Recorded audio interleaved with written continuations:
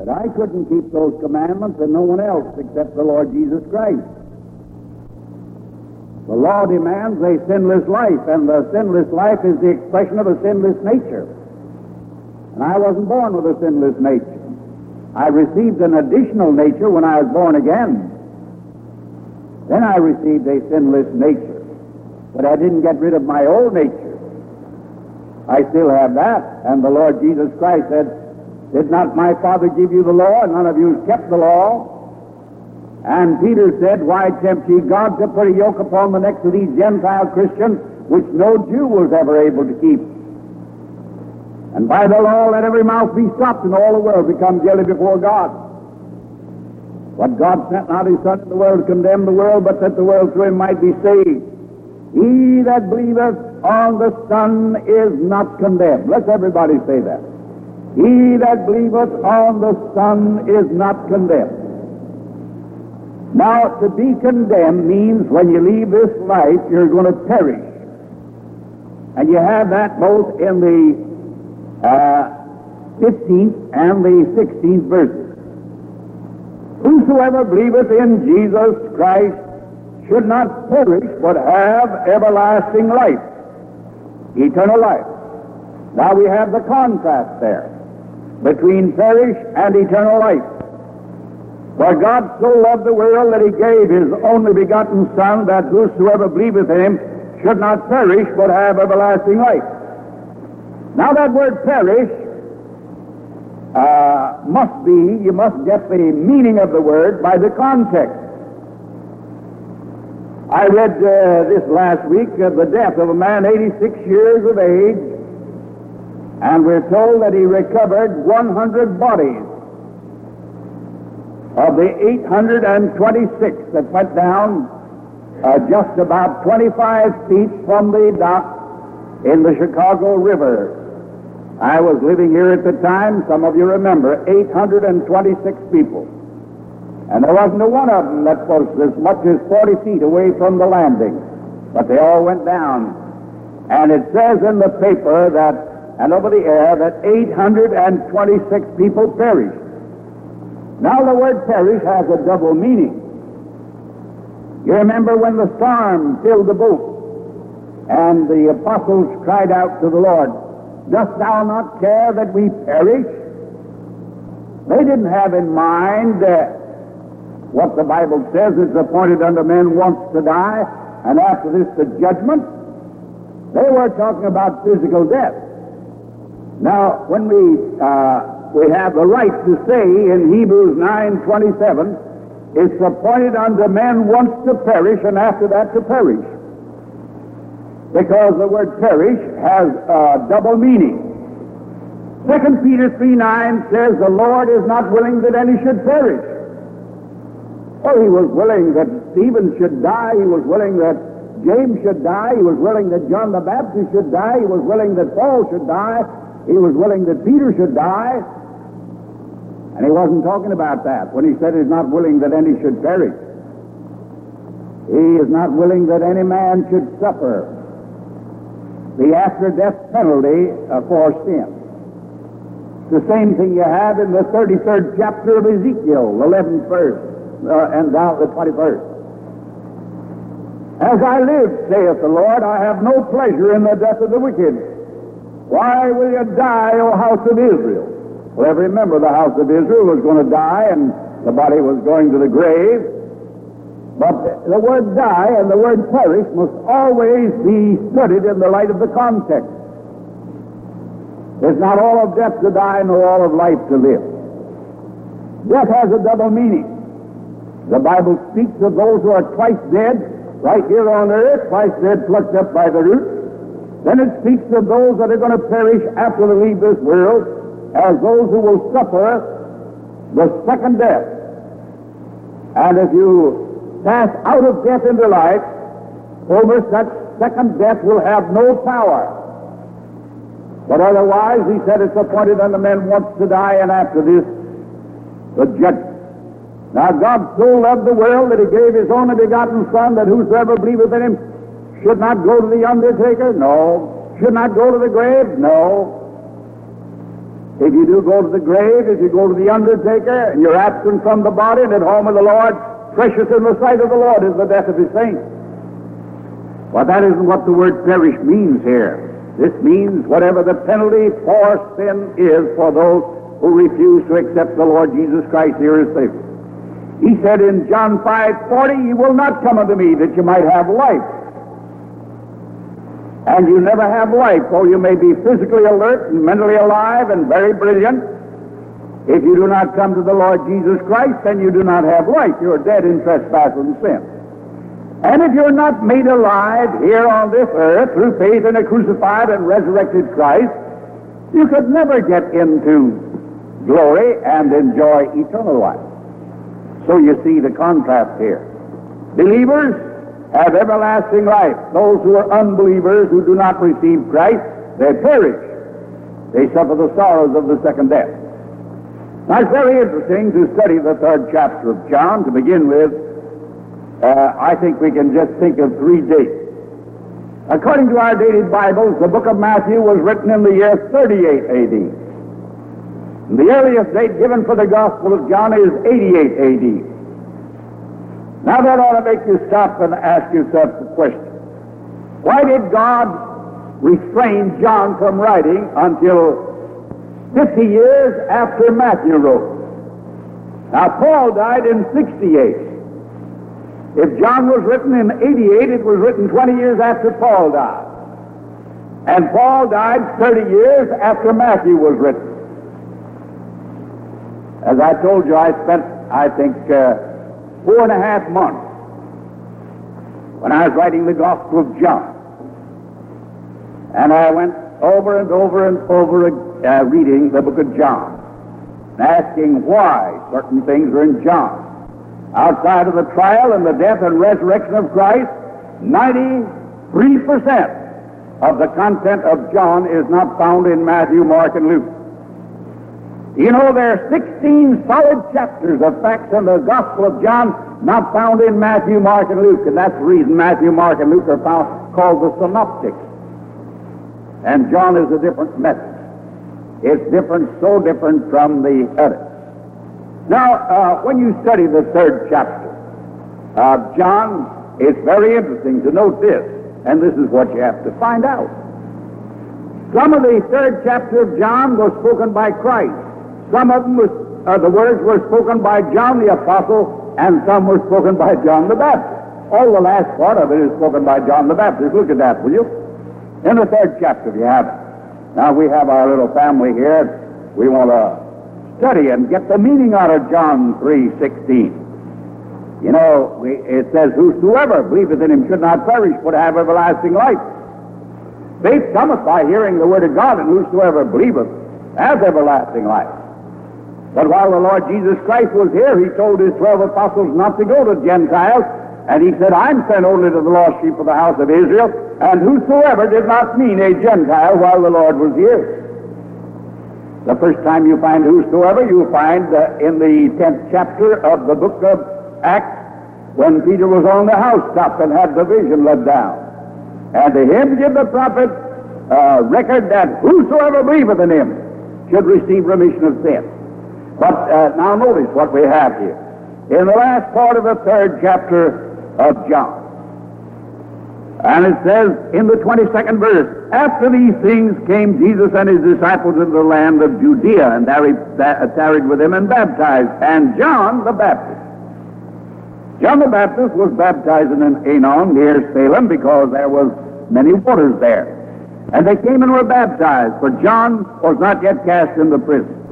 Then there was a question between some of John's disciples and the Jews about purifying. And they came unto John and said unto him, "Rabbi, he that was with thee beyond Jordan, to whom thou bearest witness, behold, the same baptizeth, and all men come to him." John answered and said, "A man can receive nothing except it be given him from heaven." That's one of the greatest statements in the Bible. "Every good and every perfect gift cometh down from above, from the Father of lights, with whom there is neither variableness nor shadow of turning."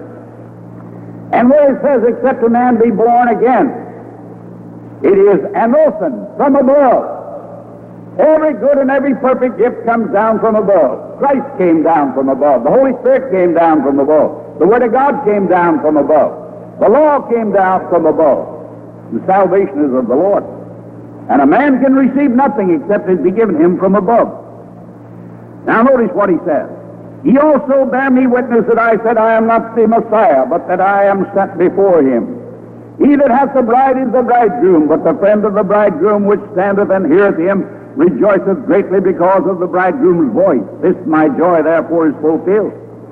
Now we come down to the 36th verse. He that believeth on the Son hath everlasting life.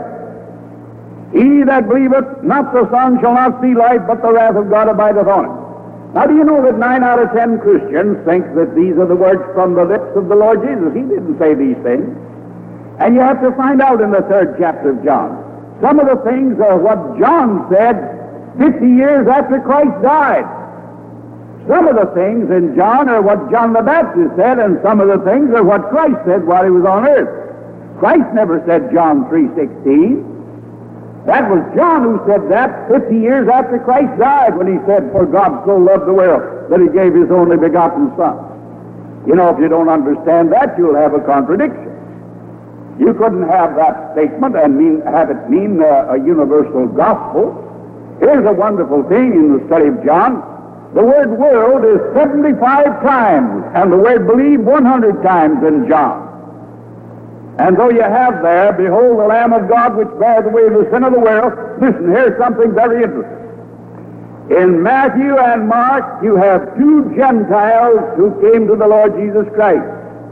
In Luke, you have 1 Gentile who came to the Lord Jesus Christ. But you know, in the book of John, you do not have the record of 1 single Gentile who was saved by the Lord Jesus.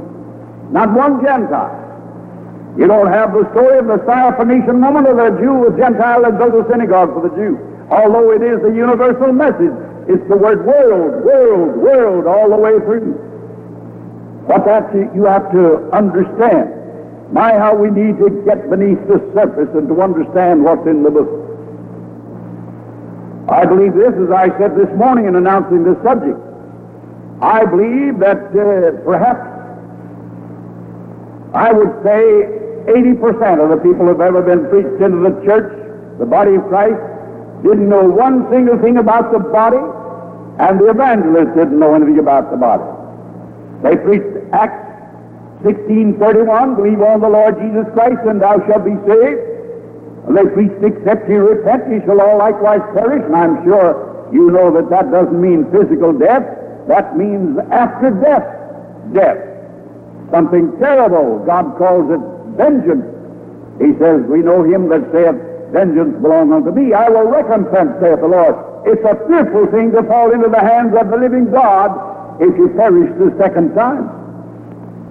If you perish the first time as a saint, precious in the sight of the Lord is the death of his saints. In other words, precious in the sight of the Lord are those who perish just by a physical death. But not precious in the sight of the Lord is a man who leaves this world without the Lord Jesus Christ.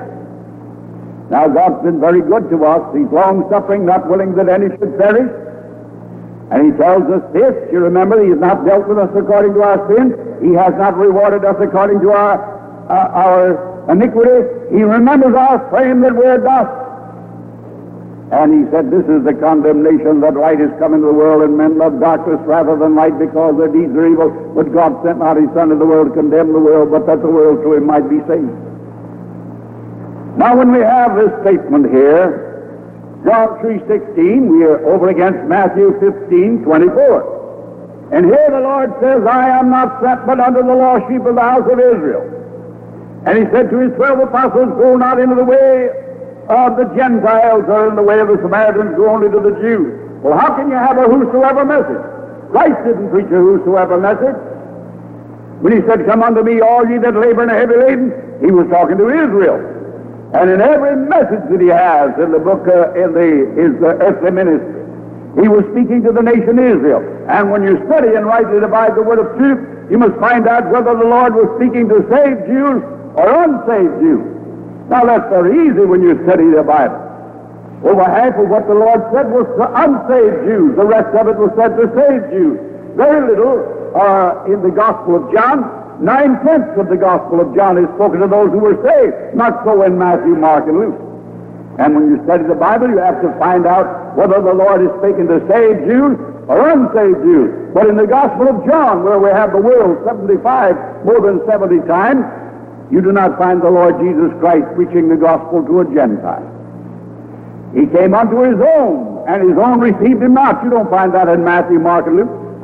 You do find that he's the stone rejected by the builder in the last chapter of Matthew, that is the 21st chapter. You see, when you get the Gospel of John, the Lord Jesus Christ is rejected before you begin. You go to the last book in the 21st chapter of Matthew, and it says, the stone which the builders rejected has become the head of the corner. But in the book of John, the very first chapter, he came unto his own, and his own received him not. And then John the Baptist says, behold, the Lamb of God which beareth away the sin of the world. You won't find that in Matthew, Mark, or Luke. You find that only in John. Then Jesus Christ said, destroy this temple 3 days, I'll raise it up, the second chapter of John. You won't find that in Matthew, Mark, and Luke. And you won't find this third chapter here. Notice what it says in the third chapter. And he says in the 13th verse, no man hath ascended up to heaven, but he that came down from heaven, the Son of Man which is in heaven. Now here he is on earth. Here he is on earth. And then we see him as the Son of Man in heaven. So when you open the Gospel of John, you have to see the Lord Jesus Christ as rejected and as crucified and as raised from the dead. And that's the reason why you have the statement the law was given by Moses, grace and truth came by Jesus Christ. You know, in Matthew, Mark, and Luke, in those three chapters, in those three books, the word grace is not found one single time. Not one time. But it's in the very first chapter of John. Why? He's despised and rejected of men. He's the Lamb of God. He's crucified. He's raised from the dead. And he's in the heavens, delivered for our offenses and raised again for our justification. So he's the Lamb of God that bears away the sin of the world. And grace and truth has come by Jesus Christ. And there's a wonderful statement there. Of his fullness have all we received, and grace upon grace. That's a beautiful thought. Of his fullness have all we received. What is his fullness? He was in the form of God, and he was with God, and he was God, and all things were made by him, and without him was not anything made. And in him dwell all the fullness of the Godhead bodily, and of his fullness have all we received in grace for grace. The wonderful message that we have there. Now all the first part of this chapter was spoken by Christ himself. Then the last part was spoken by John the Baptist, and between the words of Christ and John the Baptist, you have what John the Apostle said when he wrote. Don't ever get the two Johns confused. There's several Johns, John Mark, John the Apostle, and John the Baptist, as you find. Now let's turn to that 10th chapter of the book of Acts. In the 10th chapter of the book of Acts, we have this wonderful statement here. If you'll notice what he says, in the 36th verse, the word which God sent unto the children of Israel. Now get that. Not unto the Gentiles, but unto the children of Israel, preaching peace by Jesus Christ. He didn't send that to the Gentiles, according to Peter, because here we have what Jesus of Nazareth did. That's before he died. That word, I say, you know, which was published throughout all Judea and began from Galilee after the baptism which John the Baptist preached. How God anointed Jesus of Nazareth with the Holy Spirit and with power, who went about doing good and healing all that were oppressed of the devil, for God was with him. And we are witnesses of all things which he did, both in the land of the Jews and in Jerusalem, whom they slew and hanged on a tree. Him God raised up the third day and showed him openly. Now what do you have here? You have the deity of Christ, the death of Christ, and the burial of Christ, and the resurrection of Christ. He was delivered for our offenses and raised again for our justification. Now, he said, not to all the people, but unto witnesses, and every one of those witnesses was a Jew. No Gentile saw Christ after his resurrection, unless there may have been a proselyte there, but no Gentile. And everyone who saw him, we're told in the 15th chapter of 1 Corinthians, 500 Christians saw him, and only one unsaved man saw the Lord Jesus after he was raised from the dead, and that was the Apostle Paul, because he was one born out of due time. All right, now notice what he says. And he says in the 43rd verse, to him give all the prophets witness that through his name whosoever believeth in him shall receive remission of sins. And then he preached to Cornelius, and Cornelius was saved. Now notice what happened in the 11th chapter. And the apostles and brethren that were in Judea heard that the Gentiles had also received the word of God. And when Peter was come up to Jerusalem, they that were of the circumcision contended with him, saying, thou wentest in to men uncircumcised and did eat with them. Now get it. Here, 7 years after Christ died, and 11 of the apostles, 10 of them, are condemning Peter because he preached to a Gentile. What did he preach to the Gentiles? Here's the first message you have for a Gentile: whosoever, whosoever. And then it comes to the 10th chapter of Romans, and you remember there, it says there's no difference between the Jew and the Gentile. The same Lord is rich unto all and upon all that call upon his name, for whosoever calleth upon the name of the Lord shall be saved. And that's the reason we know that that thief on the cross was a Jew, because he called on the name of the Lord. He said, Lord, remember me. And he said to him, I say unto you today, thou shalt be with me in paradise. And you remember what that man would have never called him Lord if he hadn't been a Jew. And that man would have never said, we're receiving that which we deserve when we're nailed to this cross. But he said, this man hath done nothing amiss. Now, the reason I'm trying to get this to you is because people say that there's no difference today. That John 3:16 was the message while the Lord was here. And that people have always been saved by grace. But when you and I see this, it wasn't the Lord Jesus Christ while he was on this earth that said John 3:16. If he had said that, then he would have contradicted himself. If whosoever, any Gentile could have been saved while the Lord was here, then he made a mistake when he said, I am not sent but unto the lost sheep of the house of Israel. And in Matthew 15:23, remember this, a Gentile came to the 12 apostles, and she wanted to be saved. She wanted a blessing. What did they say? They said, send her away, she troubleth us. Send her away. There wasn't any whosoever message there. And I want to say this to you. If John was not written until at least 20 years after Paul died, you must be thoroughly indoctrinated with every epistle that Paul wrote before you can understand the Gospel of John. If God restrained John from writing until 20 years after Paul died, then you must study the messages of Paul and interpret John in the light of Paul. 62% of the Gospel of John fits into Paul's message, and not 25% of it fits into Matthew, Mark, and Luke. More of it, twice as much, fits into the message of grace, because you have the word believe 100 times in John. You remember Romans 8:1. There is therefore now no condemnation to them that are in Christ Jesus. What do you have in John 3:18? He that believeth on the Son is not condemned. He that believeth not is condemned already, because he hath not believed in the name of the only begotten Son. John 6:28, the Jews came and said, what can we do to do the works of God? He says, this is the work of God, that you believe on him whom God has sent. That's exactly what you have in the 4th chapter of Romans. To him that worketh not, but believeth on him that justifieth the ungodly, his faith is counted for righteousness. Go home and mark those 100 times you have the word believe. And you'll find the sin question in the book of John is the Son question. The Holy Spirit will convict the world of sin because they believe not on me. And you'll find the sin question in the Matthew, Mark, and Luke is a broken law, the transgression of the law. And take this statement. You have in the statement in Matthew 11:28, come unto me, all ye that labor heavily, and I'll give you rest. What do you have in John 6:44? No man can come unto me, except my Father in heaven draweth. How can you come unto him if you can't come unto him? That's the reason 9 out of 10 people that said, I've tried it before. People, evangelists tell a deathbed story, and they try to see how many people they can get to acknowledge the Lord, and they come and shake hands with the evangelist, and God hasn't drawn them. They've never been born again.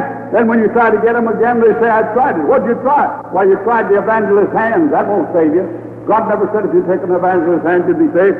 You cannot be saved except by Almighty God and divine power of the Holy Spirit. And he says, no man can come of me except my Father in heaven draw him. And he says, the sin now will be unbelief. And the Holy Spirit will convict the world of sin because they believe not on me. But as we close, many of you have heard us tell that story over and over again. Mr. Ham used to tell in his meeting about the boy. He couldn't understand it all, but he got a hold of John 3:16. He kept drilling it into him. God so loved the world that he gave his only begotten Son, that whosoever believeth in him should not perish but have everlasting life. And after he gave it to him, this is what he said. God said it, Christ did it, I believe it was. That settled it. God said it. What did he say? He said that. I believe it. No, Christ did it. I believe it. That settled it. And I do believe that the great majority of people that will be in heaven will be there because they believe the message, John 3:16, that God so loved the world that he gave his only begotten Son, that whosoever believeth in him should not perish but have everlasting life. Remember what Campbell Morgan, well, there are not many of you here, he was here in 1926. Most of you don't remember. But he said, I thank God that the Bible doesn't say if you understand all that's in the Bible, or 50% that's in the Bible, or 20% that's in the Bible, you'll go to heaven. He said you don't have to understand very much to get into heaven. But he says you do have to understand a great deal if you want to enjoy your Christian life on the way to heaven. And we've said so many times, I remember hearing him at Winona Lake. Humanly speaking, he's a man that's responsible for being in the ministry. I heard him at Winona Lake one night when they're standing room only preaching on, when the Holy Spirit has come, he will convict the world of sin because they believe not on me. When he got through, Mel Trotter was there, and he said, give an invitation. He said, Mel, I fell flat tonight. I fell flat. He says, I failed. Mel got a hold of him and said, give an invitation. He gave an invitation, and it seems to me 75 or 100 people in that place accepted the Lord. And I've never seen the manifestation in the same way of the power of the Holy Spirit. And that night there at Winona Lake, when all those people were wonderfully saved, when he brought into that great story with his illustration he used here, that people are dying with an incurable disease, and someone comes in with a supernatural remedy, and he says, all you people that are dying with this disease, come up and get the remedy. And one man comes up and by faith takes the remedy, and he's cured. The rest of them, he says, remain in their seats, and they die. They die because they have an incurable disease, sin. But he said in the final analysis, they die and they perish and go to eternal torment because they refuse the remedy. And the only remedy is the shed blood of the Lord Jesus. How the Lord did honor that night. And I want to tell you, after that meeting, there was a profound time. People didn't want to leave the place at all. It was marvelous, just with a simple message. And God wanted to use. Let's bow as we look to the Lord in prayer in closing.